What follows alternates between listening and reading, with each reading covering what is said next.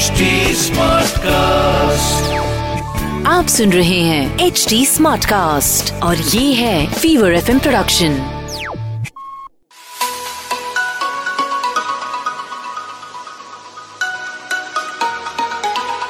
Hi guys, welcome to a very special podcast called Stuti's Book Club. अब स्तुति तो मेरा नाम है और इस बुक क्लब में आपका स्वागत है। वैसे तो नाम से सब समझ में आ रहा है, but in case you are wondering कि यहाँ पे क्या होता है, देखो, if you love reading books, if you like listening to authors, then this is a podcast you can't afford to miss.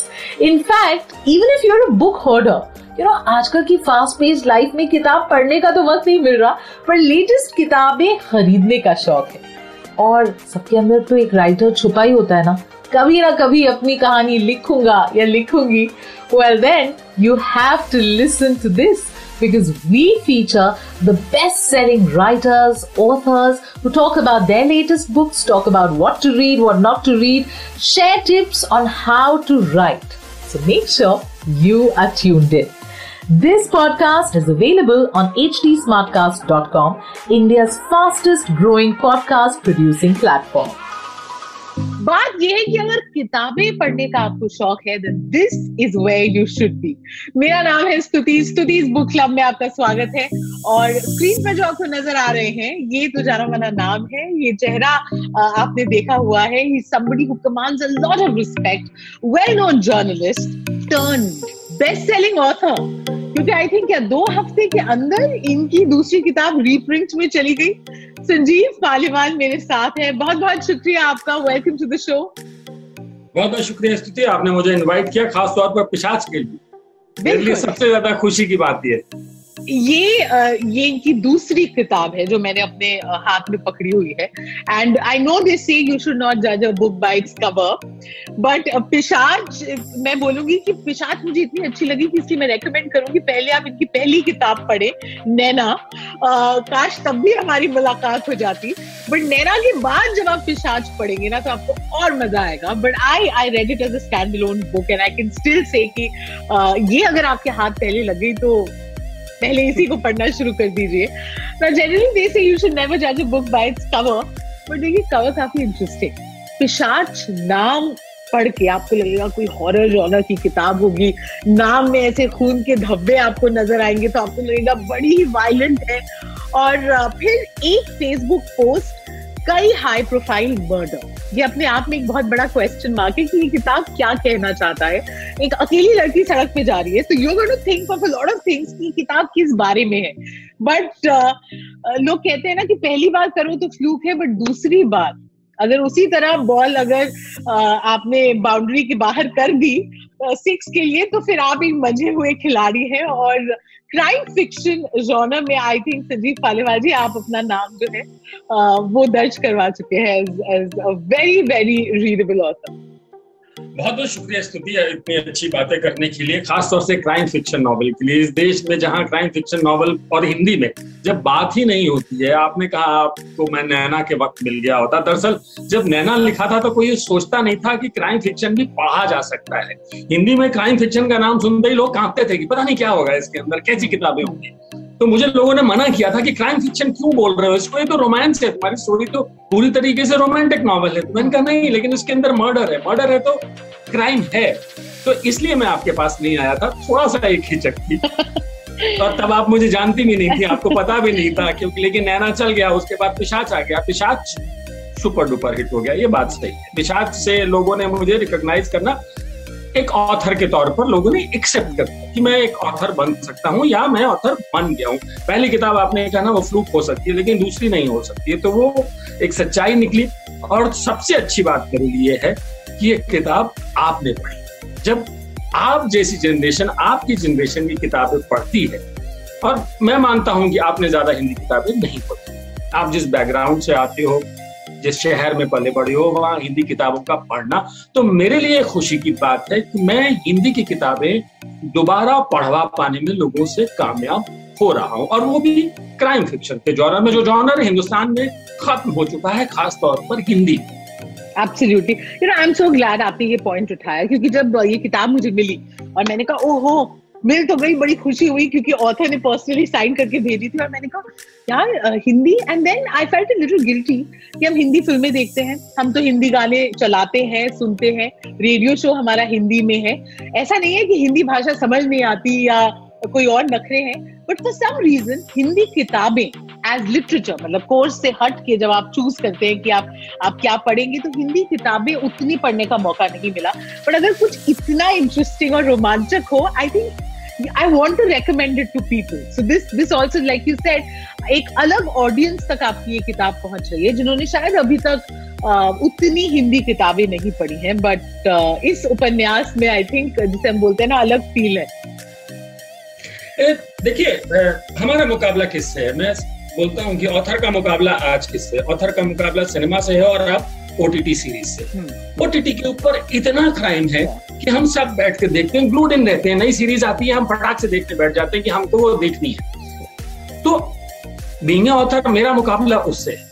अगर मैं उतना एंटरटेन लोगों को कर पा रहा हूं जितना एंटरटेनमेंट उनको OTT सीरीज से मिलता है, तो मैं कामयाब हूं। और मेरी वही कोशिश है कि जो उनको मसाला वहां मिल रहा है वो सारा मसाला इस किताब में होना चाहिए।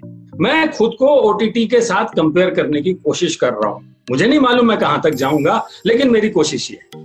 I think you hit the nail on its head.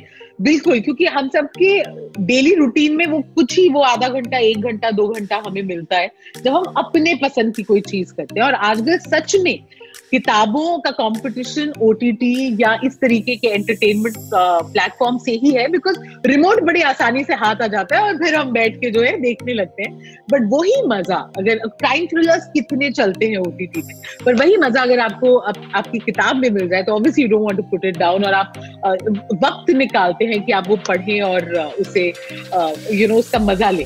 अब इस बारे में हम बहुत बातें करेंगे, बट जैसे हम फिल्मों के बारे में बोलते हैं, जब रिव्यू भी करते हैं तो हम कहते हैं पूरी कहानी नहीं देते, फिर क्या मजा रह जाएगा, दर्शकों को देखना है। अब हम चाहते हैं लोग ये किताब पढ़ें। इसे वेस्टलैंड एका ने पब्लिश किया है, तो if you haven't got a copy for yourself, I think you must. पर इसके बारे में आप क्या रिवील कर सकते हैं संजीव जी? देखिए, ये स्टोरी एक बहुत बड़े आदमी की है, बहुत बड़ा पोएट है, राइटर है, थिंकर है। और 2014 से पहले वो लेफ्टिस्ट था, उसके बाद वो राइटिस्ट हो गया है।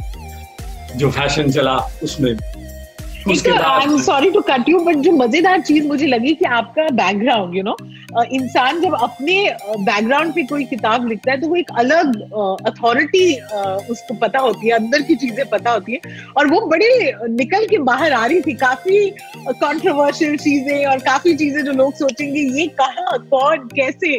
तो मैं आपको मुश्किल पोजीशन में तो नहीं डालूंगी पूछ के, बट मैं आपको बताऊंगा। देखिए, अगर आप ईमानदारी से लिखेंगे ना, ईमानदारी से काम करेंगे तो कोई मुश्किल नहीं है।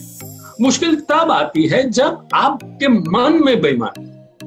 अगर आप कोई पॉइंट स्कोर करना चाहते हो, किसी के साथ स्कोर सेटल करना चाहते हो, तो मेरी जो नैना स्टोरी थी, नैना पूरी तरह न्यूज रूम बेस्ड है। न्यूज रूम की रिलेशनशिप्स के ऊपर, बॉस और उसके सबऑर्डिनेट के रिलेशंस के ऊपर, या उसके कुलीग्स के साथ जो रिलेशनशिप है कैसे डेवलप हो रही है, वो कहानी थी। मैं डर रहा था जब मैंने वो स्टोरी लिखी थी, और मैं उन्हीं के बीच में बैठता हूँ, उन लोगों के साथ बात करता हूँ, तो मुझे लगा किसी एंकर को बुरा ना लग जाए, ये सेंटेंस क्यों लिख दिया, या कोई एंकर के साथ इतनी सी भी सिमिलरिटी ना आ जाए, उसकी एज ना आ जाए, कलर कॉम्प्लेक्शन ना आ जाए, हेयर ना आ जाए, शहर ना आ जाए, कास्ट ना आ जाए। मतलब हम न्यूज रूम में बैठ के दिन भर कास्ट गिनते हैं, तो मेरा इतना कास्ट भी नहीं आनी चाहिए, सरनेम से कास्ट का पता नहीं चलना चाहिए, ऐसा सरनेम हो। तो मैं इतना अलर्ट था उसको लिखते समय। दूसरी किताब मैं जब लिख रहा था तो मेरे मन में कहीं एक तकलीफ थी, और उस तकलीफ को, क्योंकि मैं न्यूज का आदमी हूं, अगर मैं आज के दौर की किताब नहीं लिखूंगा, मैं जो हमारे समाज में, सोसाइटी में जो आज हो रहा है, या हमारी अपनी इंडस्ट्री में जो हो रहा है, अगर मैं उसको नहीं लिखूंगा तो फिर मैं ईमानदार नहीं हूं अपनी राइटिंग के लिए और अपने प्रोफेशन। तो मैं जानता था कि अगर मैं ईमानदारी से लिखूंगा तो कोई खफा नहीं होगा। हाँ, इतना जरूर मेरे दोस्तों ने मुझसे कहा और इतने बड़े हाथ जोड़े, बस अब माफ कर दो, अब छोड़ दो। 2 नॉवल हो गए तुम्हारे, अब टीवी को छोड़ दो, अब कुछ और कर लो। Very cool. तो ये जान के बड़ी खुशी, मुझे लगा था कि कुछ तो रिश्तों में खटास पता नहीं आई है नहीं, मैं पूछूंगी सबसे। नहीं, कोई नहीं है। सबने बस इतना हाथ जोड़ा, छोड़ दो। हालांकि जिनसे आनी चाहिए उनसे कभी सामना होगा तो देखेंगे क्या होता है। चलिए, ये तो दिस कॉन्वर्सेशन इज ऑफलाइन जो हम यहाँ नहीं कर सकते। बट अभी संजीव जी जो हमारी ये कॉन्वर्सेशन सुन रहे हो, आई थिंक अभी तक हमने जितनी भी इसके बारे में बात की और इस जॉनर के बारे में बात की, ऑलरेडी लोगों का इंटरेस्ट काफी हाई हो गया होगा। वो मन बना चुके होंगे कि ये किताब तो हमें उठानी चाहिए। आप जर्नलिस्ट हैं और क्राइम को देखना, बहुत क्लोज क्वार्टर से रिपोर्ट करना, ये तो आप इतने सालों से करते आए। उसके बाद एक क्राइम फिक्शन ऑथर बनने की वो कौन से गुण है जो मुझे तो लगता है बड़े नेचुरली आपके अंदर से, you have a natural flair, but वो क्या चीजें हैं? देखिए, एक तो नजर होनी चाहिए, आपका इंटरेस्ट होना चाहिए पहले तो क्राइम में। सबसे पहली चीज है, अगर आपका इंटरेस्ट है, आप हर रोज न्यूज़पेपर पढ़ते हैं और क्राइम की स्टोरी पढ़ के जानने की कोशिश करते हैं कि किसी ने यार इसका मर्डर किया तो क्यों किया, क्या रीजन रही, ऐसा मर्डर कोई क्यों कर सकता है। हमारे न्यूज़पेपर अगर आप उठाकर देखें, खासतौर से हिंदी के न्यूज़पेपर, इंग्लिश में भी होता है बट हिंदी में ज्यादा होता है। हिंदी में लोकल पेजेस बहुत होते हैं। आप शुरू करेंगे तो 7-8 पेज में लोकल न्यूज होती है, उसमें से 3-4 पेज ऐसे होते हैं जिसमें सिर्फ और सिर्फ क्राइम होता है। वो क्राइम 10 रुपए की चीज से लेके और करोड़ों रुपए की चीज तक वो मर्डर हो सकता है। किसी भी चीज के लिए, आपकी साइकिल के लिए भी मर्डर हो जाएगा या फ्री में चाट खाने को लेकर भी आपका मर्डर हो सकता है। और ऐसी खबरें लगातार जब मैं लिख रहा था तो मेरे ख्याल मन में था कि मैं ऐसी क्या चीज लिखूं जो लोगों को इंटरेस्ट करे, क्योंकि मर्डर तो वो रोज देखते रहते हैं। छोड़ भैया, मर्डर तो यहाँ रोज ही होते हैं। अब तो कहीं भी अदालत में मर्डर हो जाएगा तो कोई क्या कर सकता है, इतनी बड़ी चीज हमारे यहाँ हो जाती है। फिर मैंने सोचना शुरू किया, क्योंकि मैं इंटरनेशनल पढ़ता हूँ बहुत सारा, तो मुझे लगता है हाई सोसाइटी क्राइम के बारे में या मिडिल क्लास और अपर मिडिल क्लास के बारे में हमारे यहाँ लिखा नहीं जाता है। और साथ ही जो हमारी सामाजिक दिक्कतें हैं, जो सोसाइटी की दिक्कतें हैं, उनको कनेक्ट करते हुए जो क्राइम होता है उस पर कोई बात नहीं करता, उसको सब पर्दे के पीछे डाल देते हैं, उसको छुपा देते हैं। तो मैं उस तरीके की चीजों को लेकर आया और मुझे लगा कि ये अगर मैं ये लिखूंगा और आसान जबान में लिखूंगा, एक ऐसी जबान में लिखूंगा जो सबको समझ में आती है, जो हिंदी पढ़ सकते हैं उनको भी, या जिन्होंने 9-10 तक तो सबने हिंदी पढ़ी होती है, अगर उनको भी समझ में आ जाए तो मेरा काम आसान है।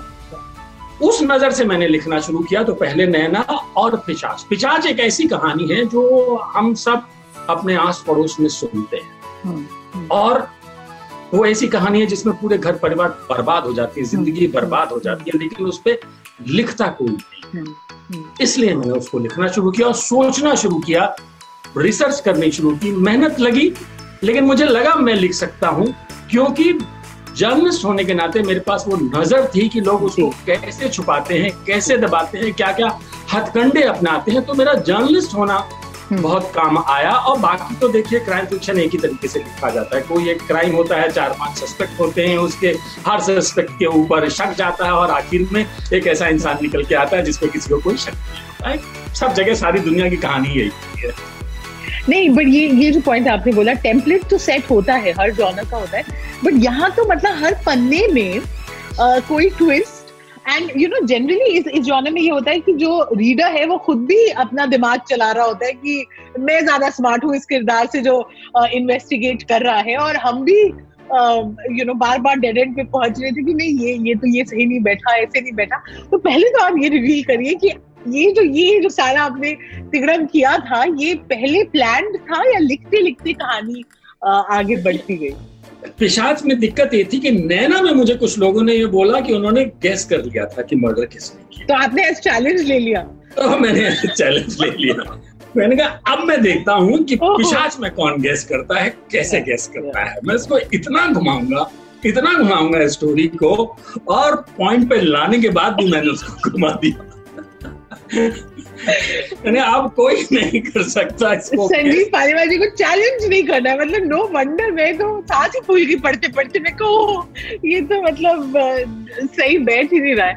अच्छा, अब a lot of people, like I said, कि नाम ऐसा है पिशाच कि इंसान जो नहीं जानता वो सोचेगा पता नहीं हॉरर है क्या है।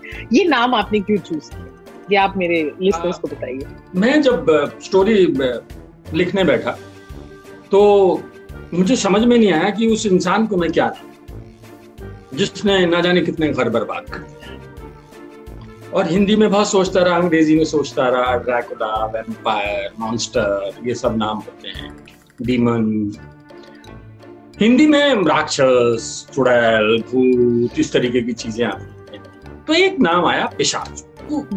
पिशाच को जब मैंने सोचा तो ये था कि ये नाम सही है, लेकिन इसमें एक खतरा था। लोग सोचने लगेंगे पैरानॉर्मल कुछ है, हॉरर है, एक बड़ा खतरा था।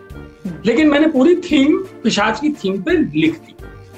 मैं नाम इसका ये नहीं रखना चाहता था, हमारे पब्लिशर ने इंसिस्ट किया कि इसको नाम यही रखो। तो मैंने उनसे कहा कि ठीक है, अगर आप ये इंसिस्ट करेंगे नाम, तो मैं नीचे लिखूंगा एक फेसबुक पोस्ट, कई हाई प्रोफाइल मर्डर।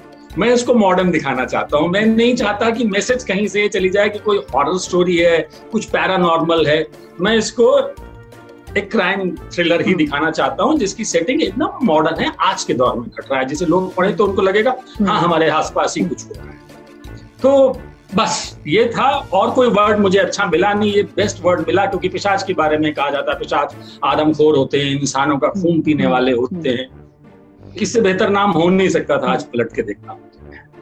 इस किताब की मुझे जो आई थिंक दो चीजें जो स्ट्रेंथ लगी, एक लाइक आई एडमिटेड कि मैंने बहुत सारी हिंदी किताबें नहीं पढ़ी हैं, तो आपने जिस तरीके की भाषा का प्रयोग किया, after a while it got very easy, कि ज्यादा मुश्किल नहीं था, आसान भाषा में, बट कहानी पे पूरी पकड़। और दूसरी चीज जो आपने अभी बोली कि इट्स रिलेटेबल, जिस तरीके से आप फेसबुक या आजकल की दुनिया मीडिया में जो हो रहा है, जो हमारे आजकल के वैल्यूज हैं, या हम कहें लैक ऑफ वैल्यूज कुछ लोग बोलेंगे, बट बहुत हद तक जो समाज की सच्चाई है वो दर्शाया है आपने, चाहे उस पे कोई जैसी भी टिप्पणी करे, but I think that relatability is one of the strongest elements about this book. As an author आपको ऑब्वियसली आप रिफ्लेक्ट करते हैं, आपकी कहानी है, आप एक जैसे आपने बोला, आपने एज चैलेंज तो ले लिया कि लोग ना पकड़ पाए, जो बड़ा I think you have succeeded in that, तभी हर कोई आपकी तारीफ कर रहा है। बट इस तरीके से जब आप क्राइम से डील करते हैं as an author, do you have a sense of responsibility कि आप उसे किस तरीके से, बिकॉज इवन किस तरीके की सेंसिटिव भाषा का प्रयोग हो, या जिस जो ऑथर की वॉइस है वो किस तरीके से पहुंचे रीडर तक? मैं खुद, क्योंकि OTT सीरीज में जब गालियां होती हैं तो मुझे खुद पसंद नहीं आता, मुझे बिल्कुल पसंद नहीं आता, क्योंकि मैं अपने घर में अगर अपनी बेटी के साथ बैठ के वो सीरीज नहीं देख सकता तो फिर मुझे समझ में नहीं आती है। तो मैं जब लिखने बैठा था, और क्राइम के साथ लोगों की हमेशा से ये दिक्कत ये थी कि हमारे यहाँ जब हिंदी क्राइम छपता था तो उसके कवर पेज के ऊपर इतनी खराब पिक्चर होती थी, उसका फॉन्ट इतना खराब होता था, वो इमेजरी ऐसी होती थी, कोई भी भला इंसान उसको खरीद के अपने घर नहीं ले जा सकता। ये एक परसेप्शन था और ये एक इमेज हिंदी क्राइम के बारे में बनी थी, इसीलिए हिंदी क्राइम धीरे धीरे आउट हो गया। तो जब मैंने लिखना शुरू किया तो मेरे ऊपर ये रिस्पॉन्सिबिलिटी थी, क्योंकि मैं बाहर का बहुत पढ़ता हूँ, मैं सारी दुनिया के लोगों की किताबें पढ़ता हूँ, और मुझे समझ में आता है कि हमने कितनी गलती की, हिंदुस्तान के लोगों ने अपने क्राइम फिक्शन को भोंडा बना के, खराब बना के, कि एक पूरी पीढ़ी को, जनरेशन को उससे बाहर कर दिया, पढ़ने का सलीका छीन लिया उनसे। तो वो जिम्मेदारी मुझे लगा कि मुझे उठानी चाहिए। मेरी किताब अगर एक बार कोई इंसान पढ़ लेगा तो उसकी सारी गलतफहमियां इस क्राइम से दूर हो जाएंगी। और फिर मैं चाहता था कि मेरे को अपने घर में ये किताब रखते हुए शर्म ना आए, उसको छुपाना ना पड़े। मेरी बेटी उस किताब को पढ़े, 20 साल की बेटी है, जब नैना आई थी वो 18 साल की थी, कि वो उस किताब को पढ़े और उस किताब को पढ़ते हुए वो एंजॉय करे। वो गिल्ट थी, वो मुझे मालूम था कि 18 साल की लड़की आराम से ये किताब पढ़ सकती है, उसको कोई दिक्कत नहीं है। और उसने उसको पढ़ा और उसको मजा आया, उसने कहा पापा बहुत बढ़िया किताब थी, मुझे मजा आ गया। वो हिंदी किताब नहीं पढ़ती है, पिछले 5-7 साल से उसकी हिंदी किताबें सारी छूट चुकी हैं। जब से उसका कॉलेज बंद हुआ है वो सिर्फ इंग्लिश पढ़ती है, लेकिन उसने ये दोनों किताबें पढ़ी और उसको बहुत मजा आया। तो मेरा सेटिस्फेक्शन मुझे उसके रिएक्शन से मिलता है। और ये आधी चीजें जो इसमें लिखता हूँ मैं, बच्चे क्या करते हैं, कैसे इंस्टाग्राम, जेन जी क्या है और जेन नेक्स्ट क्या है, ये सब तो मैं उसी से सीखा हूँ। मैंने है क्या ये, मुझे नहीं मालूम वो क्या है, लेकिन वो उसके एक्सपीरियंस से मैं जानता हूँ कि वो कैसे ट्रीट करती है, कैसे बातें करती है अपने फ्रेंड से, क्या होता है। तो जिम्मेदारी तो है, मुझे लगता है ऑथर्स के ऊपर ये जिम्मेदारी होती है कि आप किस तरीके से लोगों को कम्युनिकेट करना चाहते हैं, उनको क्या बताना चाहते हैं, और वो रिस्पॉन्सिबिलिटी में लेने को तैयार हूँ। संजीव जी, ये शो स्तुतिज बुक क्लब जहां हम ऑथर्स को फीचर करते हैं, बिकॉज ये क्लब है उन सभी का जिनको किताबें पढ़ना पसंद है, और हर इंसान जो किताब पढ़ता है वो कहीं ना कहीं चाहे दूसरों को बताए या ना बताए, पर खुद अपने दिल में कहता है एक दिन मैं भी किताब जरूर लिखूंगा, मेरे अंदर भी एक कहानी है। तो वो तो सबके अंदर होती है, एंड आई एम श्योर कि वो अगर हमारी कॉन्वर्सेशन इस वक्त सुन रहे हैं या देख रहे हैं, वो आपसे ये टिप्स चाहेंगे। आप इतने बिजी पत्रकार, उससे आपने वक्त निकाल के ये पहली किताब, जैसे आपने बोला कि तब किसी ने एक्सपेक्ट नहीं किया था, and you know Naina did so well, और फिर कॉन्फिडेंस आया, और अब आप सेकंड किताब के साथ, तो क्या डिसिप्लिन एक ऑथर का चाहिए to be able to write a book? मुझे भी नहीं पता था, आपने बहुत अच्छा सवाल पूछा। जब मैंने लिखना शुरू किया था, मैंने 2008 में पहली कोशिश की थी किताब लिखने की, लेकिन मैं लिख नहीं पा रहा था। 2008 से 2019 तक मैंने कुछ नहीं लिखा। 11 साल में कोशिश करता रहा, लेकिन मैं कुछ कहानी पूरी नहीं कर पाया। क्यों नहीं कर पाया मुझे नहीं मालूम। 2019 में मैंने एक स्टोरी लिखनी शुरू, वैसे मूड में आता था मैं, कभी मेरे पास टाइम होता था तो मैं लिखना शुरू करता। तो मेरे एक कुलीग है, उनका नाम जयप्रकाश पांडे है। एक दिन मैं लिख रहा था, वो आए मेरे पास और मैंने उनसे पूछा, हाँ कहिए। तो उन्होंने कहा क्या लिख रहे हैं? अब ये बड़ा अजीब सा सवाल था उनका, जो उन्होंने मुझसे पूछ दिया। किसी को किसी से क्या लेना देना, मैं कुछ भी लिख रहा हूँ। तो मैंने उनकी तरफ देखा, मैंने कहा मैं इस आदमी को क्या जवाब दूं? ये पांडे जी हैं, अब ये पूछ रहे हैं मुझसे कि क्या लिख रहे हैं। भाई आप क्यों पूछ रहे हैं मुझसे? तो फिर उन्होंने दूसरा सेंटेंस बोला, कोई नॉवल लिख रहे हैं क्या? अब ये एक ऐसा सेंटेंस था जो मैं किसी से एक्सपेक्ट नहीं कर रहा था, किसी को नहीं पता था कि मैं क्या कर रहा हूं या क्या करना सोच रहा हूं। मैं लिख रहा था। मैंने कहा हाँ लिख। तो बोले अच्छा मुझे भेज दीजिए। अब ये बड़ी अजीब सी बात थी। मैंने कहा भेज देता हूं मैं आपको। मैंने एक चैप्टर लिखा हुआ था, मैंने उनको भेज दिया। उन्होंने पढ़ा, थोड़ी देर बाद टहलते हुए फिर वापस आ गए मेरे पास। बोले बहुत अच्छा लिखा। मैंने कहा वाकई अच्छा लिखा? बोले हाँ बहुत अच्छा लिखा। पांडे जी बहुत बड़े एडिटर रहे अपने वक्त में, 10 साल तक वो एक बड़ी मैगजीन के एडिटर थे। बोले बहुत अच्छा लिखा, इसको पूरा कीजिए। मैंने कहा यही तो प्रॉब्लम है, पूरा तो होता ही नहीं है। तो बोले एक काम कीजिए, और ये सब लोग बहुत ध्यान से सुने। बोले एक काम कीजिए, रोज नियम बना लीजिए कि आपको 1000 वर्ड रोज लिखने। किसी दिन हो सकता है आप 500 वर्ड्स लिख पाए, किसी दिन हो सकता है आप 2000 वर्ड लिखें। बात मेरी समझ में आ गई। और बोले रोज मुझे भेज दें आप। और मैंने ये नियम बना लिया कि मैं रोज लिखने बैठता था, चाहे अर्ली मॉर्निंग हो चाहे लेट नाइट हो। ऑफिस से आने के बाद रात के 11 बजे 12 बजे मैं अपना लैपटॉप खोल के लिखता था।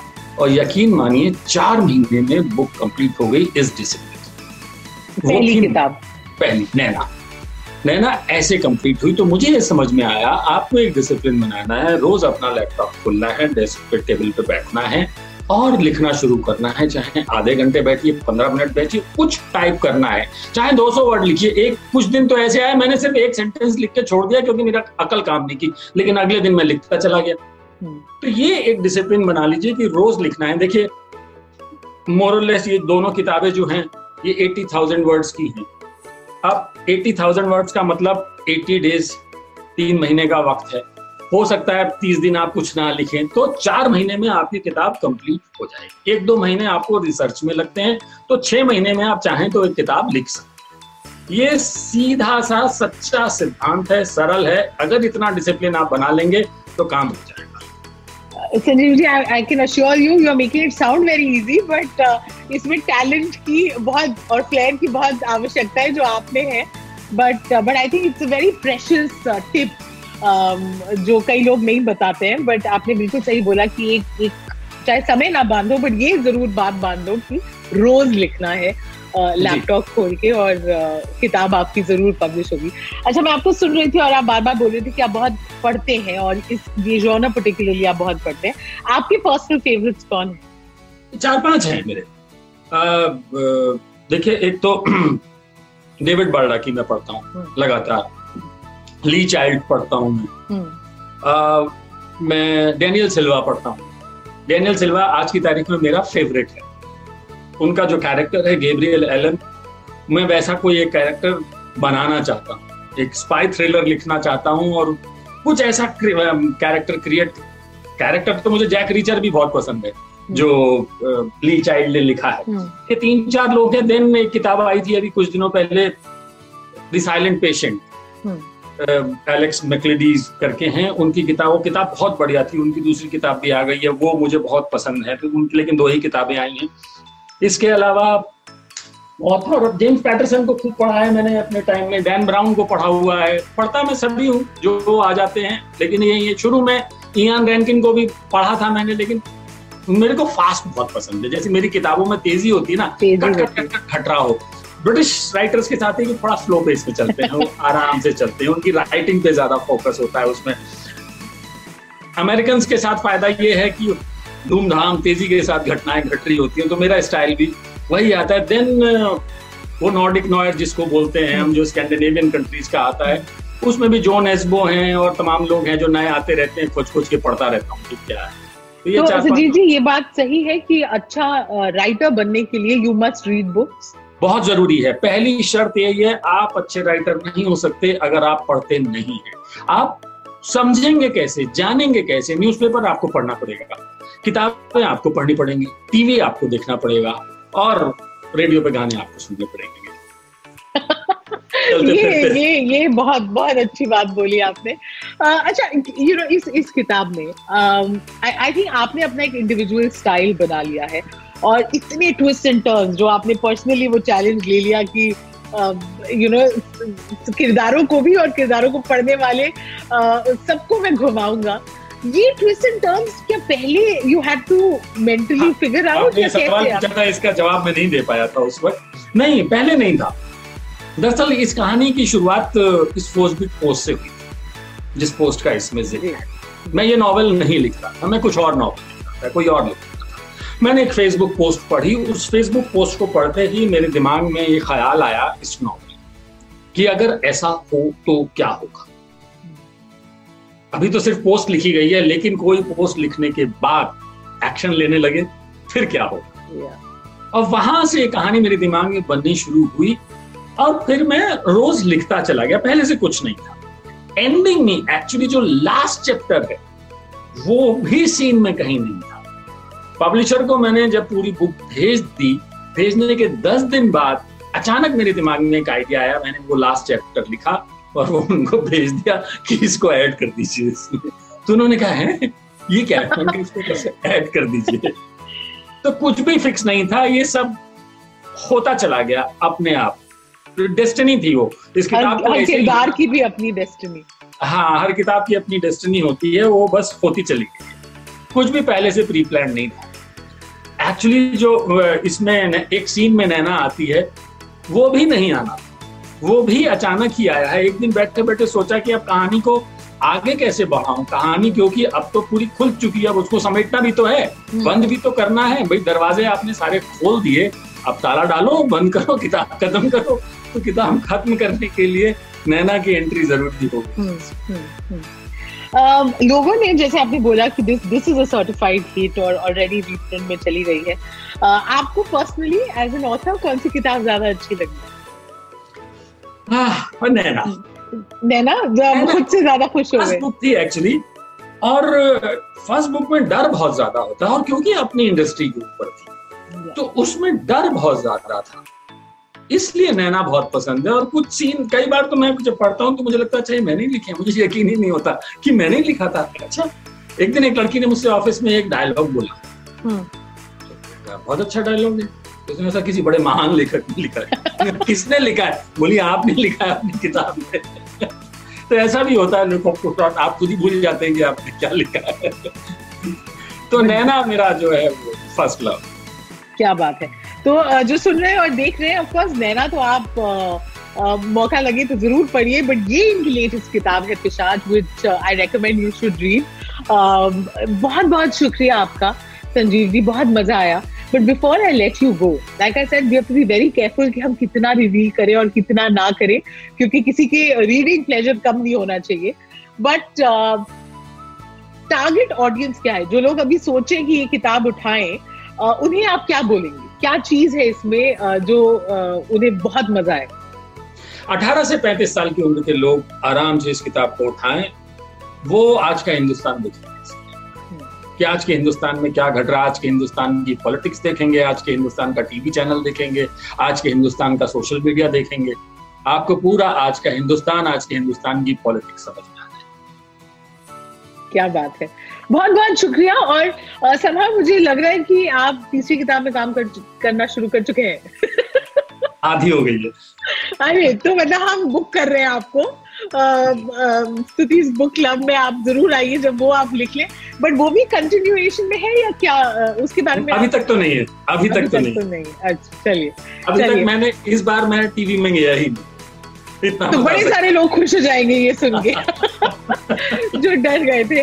बट न्यूज टेलीविजन वाले सुकून महसूस कर सकते हैं कि तीसरी किताब में अभी तक टीवी नहीं है। क्या बात है।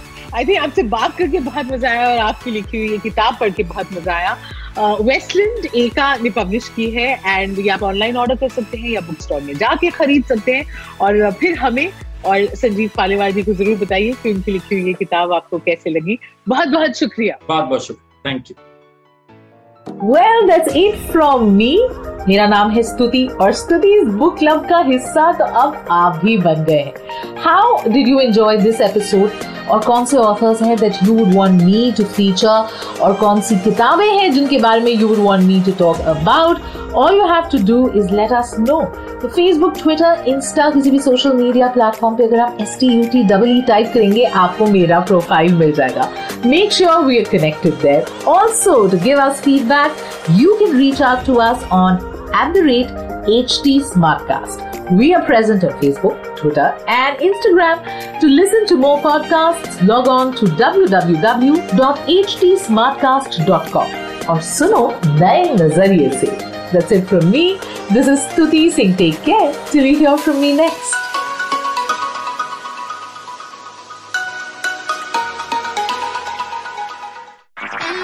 आप सुन रहे हैं HD Smartcast और ये था Fever FM production. HD Smartcast।